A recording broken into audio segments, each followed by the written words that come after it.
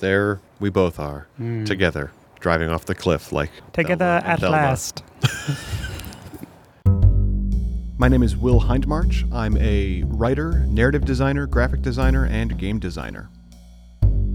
My name is Nathan Paletta. I'm a game designer, self-publisher, and graphic artist. Nathan, what are we talking about on the Design Games podcast this time? This time we're talking about both the process and the product of iteration in your game design. Nathan, what even is an iteration? An iteration, Yeah. as opposed to the process of iteration. Yeah. Well, I am not going to go to the dictionary for this one. I have it open in front of me. Oh, good. So you can fact check me. Yeah. My understanding of an iteration is just a version of a thing. Like each iteration of a thing is a different version of the thing. I think dictionarily speaking, that's correct in the sense that actual usage backs that up, and that's certainly how I've used it. But there's one of the things that made iteration as a process click for me was realizing that the term iteration means that the thing itself that results from the iterative process, but it is also that an iteration is each repetition of the process, each rep. So in other words, on your diamond diagram, every diamond is an iteration, not just the thing that results at the end of it is an iteration, but what it results at the end of it, the thing that you pass through the validation point is also an iteration, Oh, sure. Okay. right? Yeah. So in other words, reiterate is in some ways redundant because to iterate means to say it again. It's one of those things that redundancies sometimes just mean emphasis. Because to me, the iteration process, if it generates a single thing, and that is this iteration of the thing, like a draft, where iteration becomes synonymous with the first, second, third draft, Sure, or whatever, sure. it's a different iteration of the thing, was holding me back to understanding that when you think of iteration as being that entire process from thing to thing, from Right. draft one to draft two, Yes. the first iteration is everything leading up to and resulting in the first draft, and then the next iteration is everything that starts with that first iteration, the first draft, and the process that includes turning the first draft into the second draft. Sure. Okay. Yeah. I mean, I'd agree with that. That's certainly. I think it means both at the same time. I was just saying that's what, yeah. No, you're being more precise about it, which I think is great because process is what's important. Right. Conceptualizing each iteration of my process as each standalone release is doing yourself a disservice, not to get into a definitional, but like in my head, that's just under the iteration process. When you were going through the design sequence, you're iterating. Right. And then a single iteration, is one of those diamonds. Kind of results from that. Sure, and results in a thing. And one of the things the reason that's important to me is that it helped me externalize and internalize something that I had only internalized, which was, so somebody goes into their workshop and you can hear the hammers and the saws and everything, and then they come out with the next draft. And as long as they were in the workshop and it was mysterious, I didn't fully appreciate what iteration actually meant. Sure, well, because that's the thing is you're failing a lot during that process. Yeah. Not to add another element to our diagram, but if the kind of ideal of this kind of sequential process is just like a little line that goes through the center of all of the diamonds, where it's just a straight line that goes from the starting to the finishing, and you're going through each of those gates, but it's just like kind of a straight unbroken line. In reality, in each diamond, that line, if that's like what you're actually doing at the moment, is broken and going in loops and tying itself in knots, up and down, goes back a little bit and then comes back. Gets a running start, trips and falls down. And that's just representing all the things like you write the same paragraph 3 times because you can't quite get the language right, or you're like, oh, do these die mechanics work at scale, right? Like they work for 2 people. Do they work for 10 people? Da-da-da. Oh, they don't work for 10 people. Okay, what can I do to make it work for 10 people? All right, do they still work for 2 people? Da-da-da. Oh, now they don't work for 2 people. Like all of that stuff is in your process. And then once you've worked through all of those issues that are kind of the short-term issues, the things that are right in front of you, then you can pull those down into a thing and have that be like, all right, now we can play test this. Right.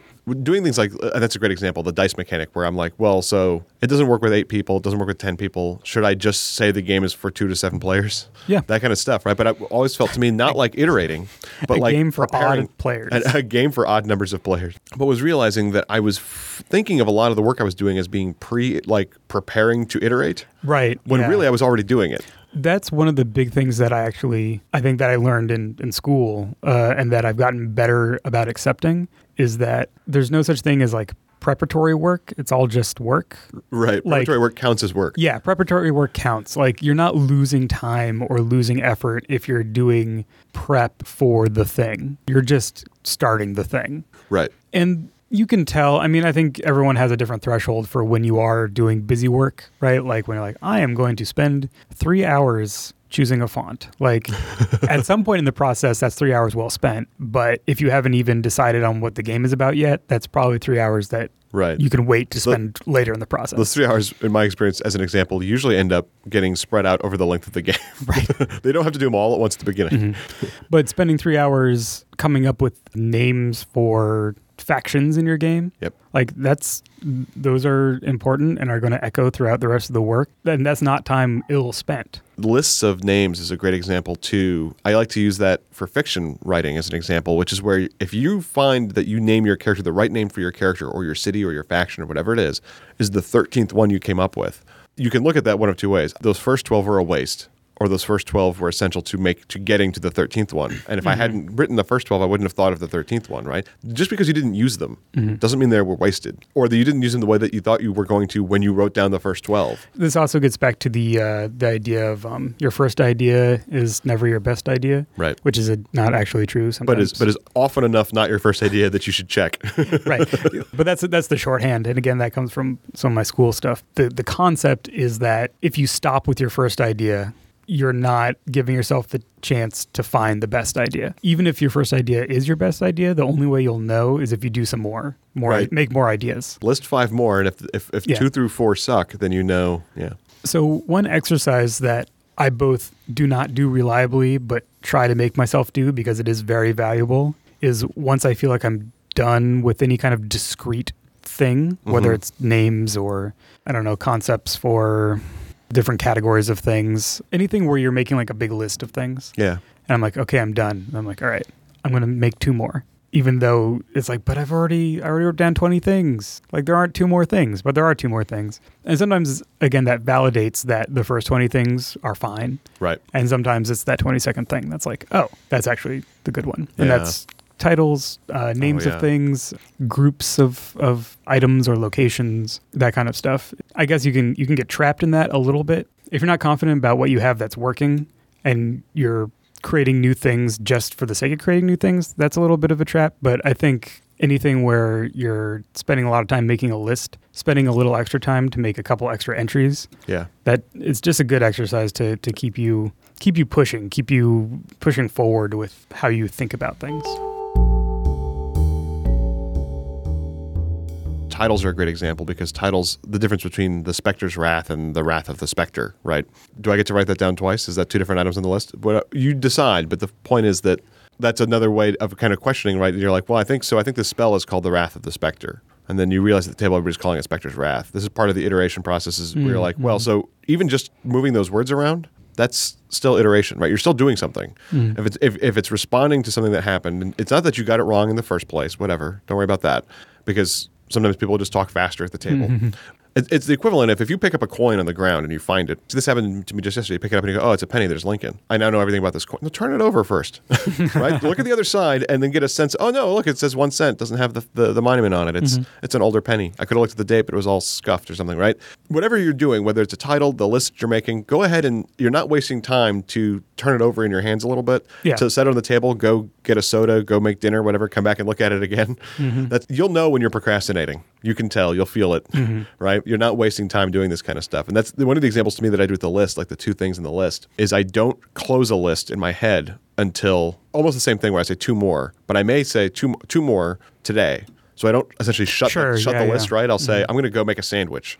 And almost always when I do that, when I'm making this kind of list for titles or names or something, I'll go away. And usually I don't even get the bread out before I go, oh. And I come back with another thing to put on the list. Yeah. But just getting up and walking around will help. And that's one of the reasons I think that turns work into procrastination is when you won't get up and walk around for 2 minutes. You're just like, I'm just going to sit here until, nope, the right font is in here. I'm going to look for 4 hours till I find that font. Yeah. There's a point in which you go, if I'm just going to sit here, I can work on I can get actual work done. Right. And if you're just doing that, go ahead, and part of the iterating process to me is stepping back so you can see the whole thing. Right? Yes. Enough that you can get a sense of, because if you just work on, say, the combat system, or you just work on this attribute, or you work on what am I going to call these spells for 5 sessions worth of work, and you don't step back and say, hey, I never noticed, that all my factions are ings, or all my factions are... All my spells are X of the Y. X of the Y, or all my magic items are the blanks blank. Yeah. That kind of re-examination counts as part of the process. That's important, I think, especially with when we get into iteration as opposed to the initial design, is going back and realizing what it is that you've done that you think of as being locked or that you hadn't thought as being locked, but you realize, I'm actually perfectly happy with that. With for now, I'm going to call all the attributes stay. I'm not going to put the attributes back up on the list in the workshop. I'm going to say that they're done for this iteration. In the early part of the process, you're kind of iterating on the concept, right? Because you're expressing the concept through the mechanics and through the setting, through the characters, through all the elements we've talked about previously. Later in the process, as you say, you lock some things down because this is what the game is about. Here's the kinds of characters that are in it, whatever. And then you start iterating on certain aspects. That's one of the things where the flexibility of the idea is to your benefit. And it's also a reason why I think this is a more apt term than like revision for me personally, is iterating on. I'm going to iterate on the spell list. I made up all these spells, and here's the ones that have worked in playtest and been great, and here's ones that haven't seen the table yet, and here are some opportunities that I hadn't seen yet before our last playtest. So now everything else is fine and locked. I have my structure for how spells work, and here's all the currencies that go into them, and here's all the structure of the effects that they can have. What else can I do with spells, right? Iterate on that for the next part of my process. Right. And then at the next playtest, I have, all right, guys, everyone play wizards so that we can make sure to get every school of spells kind of checked out. And then the next thing you can be like, okay, spells have some things to change, but we're going to leave that for a while, and we're going to work on the stronghold, how you build your stronghold rules, because those are still informed, and you can kind of rapidly iterate on that. So your process kind of over time turns from, I'm going to work on the game, to this part of the game's good, this part of the game needs work, this part of the game I still need to explore. Right. And then you're iterating on those certain elements. It's interesting to me how the iteration brainstorming relationship or iteration idea drawing, expanding, relationship works, because I think very often I have a tendency to, when you picture the diamond where you're bringing in stuff and then refining it out, I tend to focus in iteration implicitly, not in a good way, but I bring this up because it's a risk for other people, on it as the narrowing of the diamond. But it's absolutely not. It's the whole diamond. Yeah. So that it both expands and contracts. Yeah. So as that part where you're like, I'm just going to think up 10 spell ideas that will test my spell system to the limits. To see if, I don't know, what happens if I have a thing that summons 100 horses? Will I just break? Will the dice fall apart? Will the whole thing break? Whatever. And you might start with that from a math perspective. You might start with that from a fiction perspective and say, yeah, 100 horses. That sounds cool. I summoned a whole stampede. Is that really different than summoning 10 in this game? Or does it break some part of the game from fiction to prose to setting to whatever? And I think that's really important, the idea that the whole diamond is included, because iteration is not necessarily a goal-directed process. You're iterating forward, but not necessarily knowing exactly what you're going to end up with. It's not like I'm going to get this spell list to a point where I can summon 100 horses, right? It's checking stuff, getting an idea and seeing if it'll work. Not necessarily like, for example, this is true, and this was taught to us early in anthropology school, that evolution is not a goal-directed process. Giraffes don't set out to have long necks. They end up with long necks as a result of the giraffes that make it. Designs can evolve, and designs can be designed, and most designs, in my experience, do both. But the idea of it's good to have a goal. It is not essential to have a goal. And eventually you will end up with a goal because you will start realizing I have to choose between these two kind of games that I'm building towards. Well, your goal can be positive in the sense of I am trying to achieve X, or it can be, I don't know if negative is the right word, but in a negative space where the goal is I want to avoid X. And then there's also just the sake of what else can I do with this? Right. And that's kind of the least goal directed and maybe the most surprising. What else can I do with Insomnia in this game? Right. And then you hit on fighter pilots, and then you start thinking, okay, so fighter pilots have certain restrictions. Now I have a restriction. And and the diamond starts to narrow again. Yeah. And then, what is the outer limit of what being a fighter pilot means in this game? Is it literally in this bomber jet, or can it be, you can iterate on that concept. Is it planes and submarines and anything else that can be piloted? Right. Is it just planes? Is it just one plane? Is it anything with a crew, anything with just one person? Anything? Right. Yeah. And so going through that whole process, even just projecting out, mind mapping out, what does this mean for the game? What does this mean for the game? And even if you come back to your original point, which is like, yep, World War II bomber jets. Right. That's the best thing for this game. Now you know, which is important. And when you get feedback that's like, what about in submarines? You can be like, well, this is why it's not in submarines. Right. Or you can be confident saying, that's not this game, that's a different game. And also maybe you found something in that iteration process of like, Exactly. let's not be super historical about the number of people who are in this jet, Right. because that's not really important. Yeah, we've decided that we've kind of invented a 2-seater plane for this game that is quasi-historical, never saw battle in this field or whatever, but we've decided that it did in this game because it allows for 2 players. Right. And Yeah, and now that we whatever. have that, like I get to build this whole fictional piece about this about this plane that never existed. Yeah. And now that's part of the setting. Yeah. And now that's part of the hook into the game is like alt history where these 2-seater planes existed or whatever, Right, right? right, Like right, that's right. just an example of both mapping out the terrain for yourself, finding the confidence in your earlier decisions, Yeah. finding new decisions That's that learning. maybe you hadn't thought about. Yeah. Yeah, and then finding opportunities for new things that you might be able to help out your game.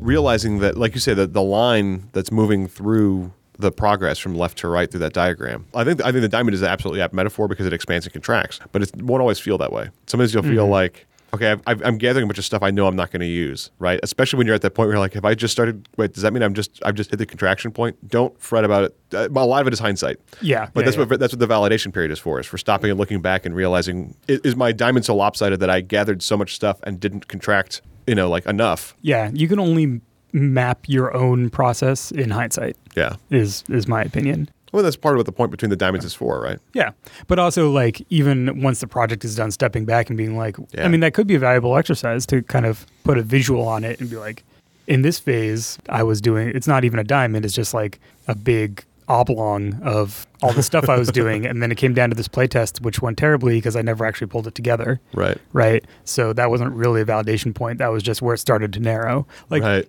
It might be valuable for you to maybe do that for a project or two and be like, how did this work? Or even just an iteration or two, right? Yeah. Just a point where you say, since the last playtest, I've literally decided that I'm going to add and subtract 5 spells and see which ones make the cut. Yeah. Or whatever, right? And so you say, well, the diamond expands 5 points up, and then it contracts by 5 points, and I see which spells made the cut, right? I mean, that can be very cold and calculating, and I think the trick is not to do it on the level of the game, but to do it on the level. Maybe it might work depending on the complexity of your game, but that it's okay to do it on a smaller subset, to be like, I'm just working on skills this time. Yeah. Yeah. Absolutely. And the other thing about that definition of iteration, when I was looking it up, and it's one of those things that I think is implicit, but is good to make explicit, is that it's incremental.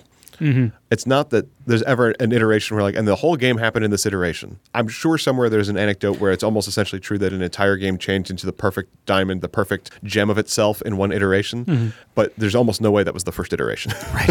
The fact that it's incremental to me is also what is very accessible about it, is that you're like, because when you combine the fact that it might be goal directed, but the point is not necessarily in an iteration is to reach this goal in this 1 hour that I sat down to meddle with the skills. Right. Yeah. I'm getting closer to it. Did I get closer to it? Yes. It then can- I iterated. It can help to give yourself deadlines, obviously. Yeah. But the whole idea of any work that you're doing on the game is helpful, even if it doesn't turn into anything, because it's getting you to the place where you will have things that turn into Right. anything. You may arrive at a completely wonderful, lovely little game after many iterations through many, many increments, and you say, I just need 2 more increments and it will be reach my goal. And you say, except all evidence is that I'm going to keep inventing goals or moving the goal, or the goal's just always going to be one iteration away. And you stop and you realize, you know what, though, the game is essentially, it's releasable, it's great, I like it, and my goal was maybe unrealistic or whatever. And you go, I think, and this is why games have second editions sometimes, is because you don't know and can't wait to find out how to reach that last little hurdle. Yeah, sometimes you just need the time and distance and play experience of, here's a thing, it's been out for 2 years. Yeah. Oh, this is how to make it into its final form. And that wasn't a reason to not release it 2 years ago. You Right. weren't wrong to release it 2 years ago. It's sort of like what we talked about in the Game Chef episode, which is that idea that the Game Chef thing is ready to be submitted. That doesn't necessarily mean that you are ready to then just check for typos and publish it. That's almost never going to be true. But it's also that those Game Chefs, you said, that where the title stays the same, but there are multiple iterations or versions of the game. No one of those was wrong to be out necessarily. Oh yeah, so we figured out how to do this game with cards instead of dice, and so we made really beautiful cards. And it's not exactly a second edition. It has the same name. It's but it is a different iteration of that game. Yeah. Yeah. One other thing about iteration that I want to point out is that sometimes you will overshoot the thing, and the process will include rolling back to to where you were a couple cycles ago. Right. It is possible to over-design things, right? It's like, okay, I have this game. It's great. I think it works, but like this and this are still very loosey-goosey, so I'm going to like tighten those down and put a bunch of rules on them and add this card drawing mechanic, and then you play test it, and it's no fun at all. And it runs almost even without the players. Yeah, it runs beautifully without anyone having any input into it. The card drawing engine just generates a story all by itself. It's great. And then you're like, oh, that's not fun. That's not fun. And you're reviewing it. You're like, I guess I added all this card stuff. Well, what if I just take it back out? Oh, it's fun again. Like that happens. Yeah. You can have a great idea and it's not right for the game. Right. And it comes late enough in the process that you already have a game. An example of that to me, as specific as I can get. So I've got 10 spells. I've got 10 skills. And I add 5. And I say I'm going to take 5 away because I want to keep 10, but I don't know if I have the right 10. Let's say you add 5, and then you take away literally just the 5 you added, which is what a rollback is, right? Where you go, okay, I'm back at the original list. That was just a verification. That was a check. Yeah, you're just checking testing, basically. Yeah, and maybe that check took 2 play tests because you were like, oh, you know what is the original skill list has actually been working better. But I learned that whole time that this way of describing the skills, when there were 12 of them, that works better. And I'm just going to roll it back with what I learned. And the rule stays the same, but I'm going to change how I just tell people about it or whatever. Yeah. You still learn something maybe. And sometimes you don't. Sometimes you just literally undo a thing and say, nope, turns out I had it as close as it was ever going to get in the first, in iteration 8. And iteration 9's thing was just teaching me to roll it back. That's the thing is you will still learn something. Again, it's not like that work was wasted because you learned, oh no, I already got there. I was at my destination. All I have to do is turn around and go back to it. Right. And that's super valuable to learn because sometimes you don't know that you're at your destination. And sometimes it's a big relief. How often, what's the hardest you've ever had to work to learn a lesson from an iteration? Like, because the trick to me that we talk about with this is we say, you'll learn something. I think it's true. I mean, it has to be true. Otherwise, that's part of the iteration process is the examination to realize, not necessarily that you learn the right lesson, who can say, but if you have an iteration like, that was completely inert, that always is a sign to me to go, no, it wasn't. Something must have happened. What is the lesson that I'm going to take away from this? Even if the lesson was, I over-designed, I should just roll it back. Have you ever had a really bad experience getting the lesson out of a step or a brainstorm or an iteration or a playtest? It's hard because in retrospect, everything is so gelled together. It's kind of hard to remember at the time. Especially the ones in which you feel like you didn't learn anything. Yeah. You go, well, then I probably just flushed it.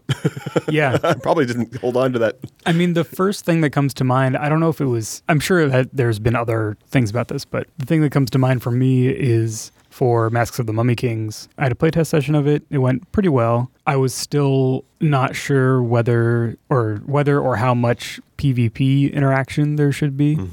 So there was like a little bit, but it wasn't really well realized and didn't really work well with the rest of the game. And we spent pretty much the entire post-game discussion talking about like, how can this PvP work? And what I took away from it was basically like, well, we spent a lot of time talking about it. There are a lot of good ideas. And honestly, the best answer is that there's no PvP in the game. Valuable feedback, well taken, right? Apt, on point. It will honestly be easier for me, just from the design side, like just functionally easier, and make for a more focused game if that whole element that we just spent an hour and a half trying to work out, it's just not called into question. It's just not in there. Yeah. Yeah. So it focuses the game. What would happen if you in a sequel were to add it back in? Like the question, because it sounds to me like what is that by starting down, by opening the door to PvP, it drew a lot of attention to PvP, and therefore away from the parts of the game that were really kind of interest to you, right? How would you respond if you in a year after Mummy Kings is out said, oh, I know there's a sequel, which is, or an expansion or whatever it is, that is the PvP expansion. As a designer, are you prone to like, would you beat yourself up because you released it without that in the first place? Or would you be like, oh, good, so it's finally settled and now I have the second thing? Or would you just not even approach it? I would view it as a different game. Interesting. That's just set in the same world. Yeah. Right?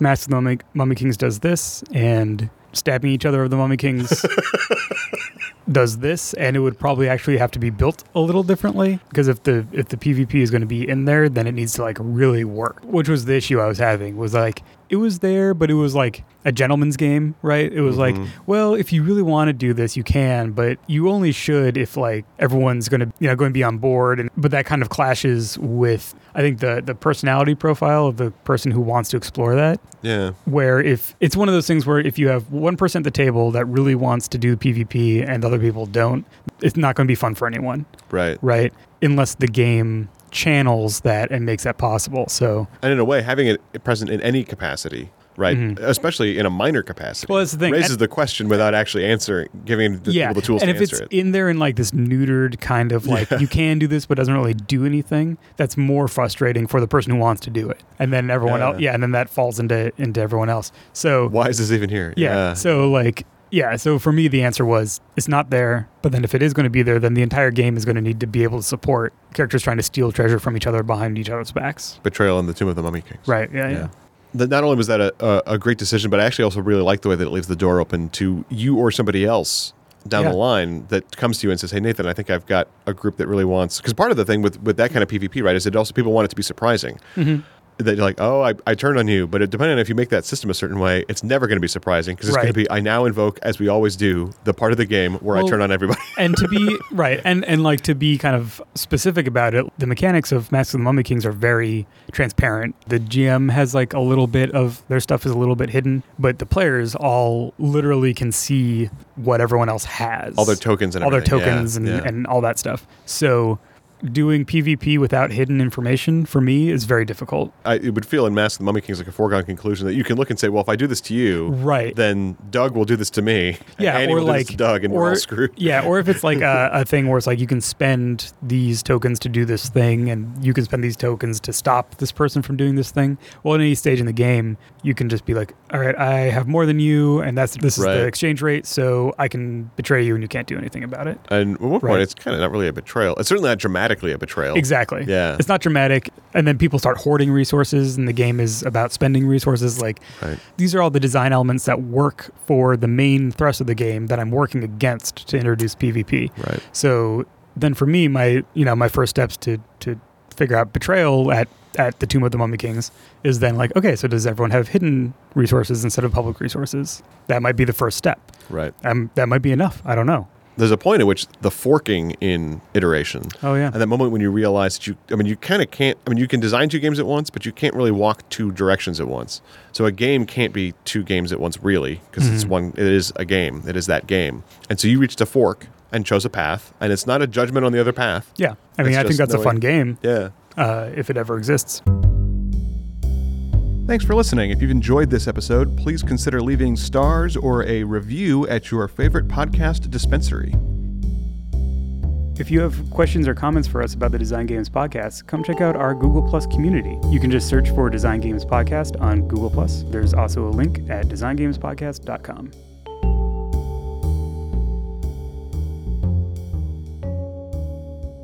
What do people even say at the end of a podcast? What happens if it just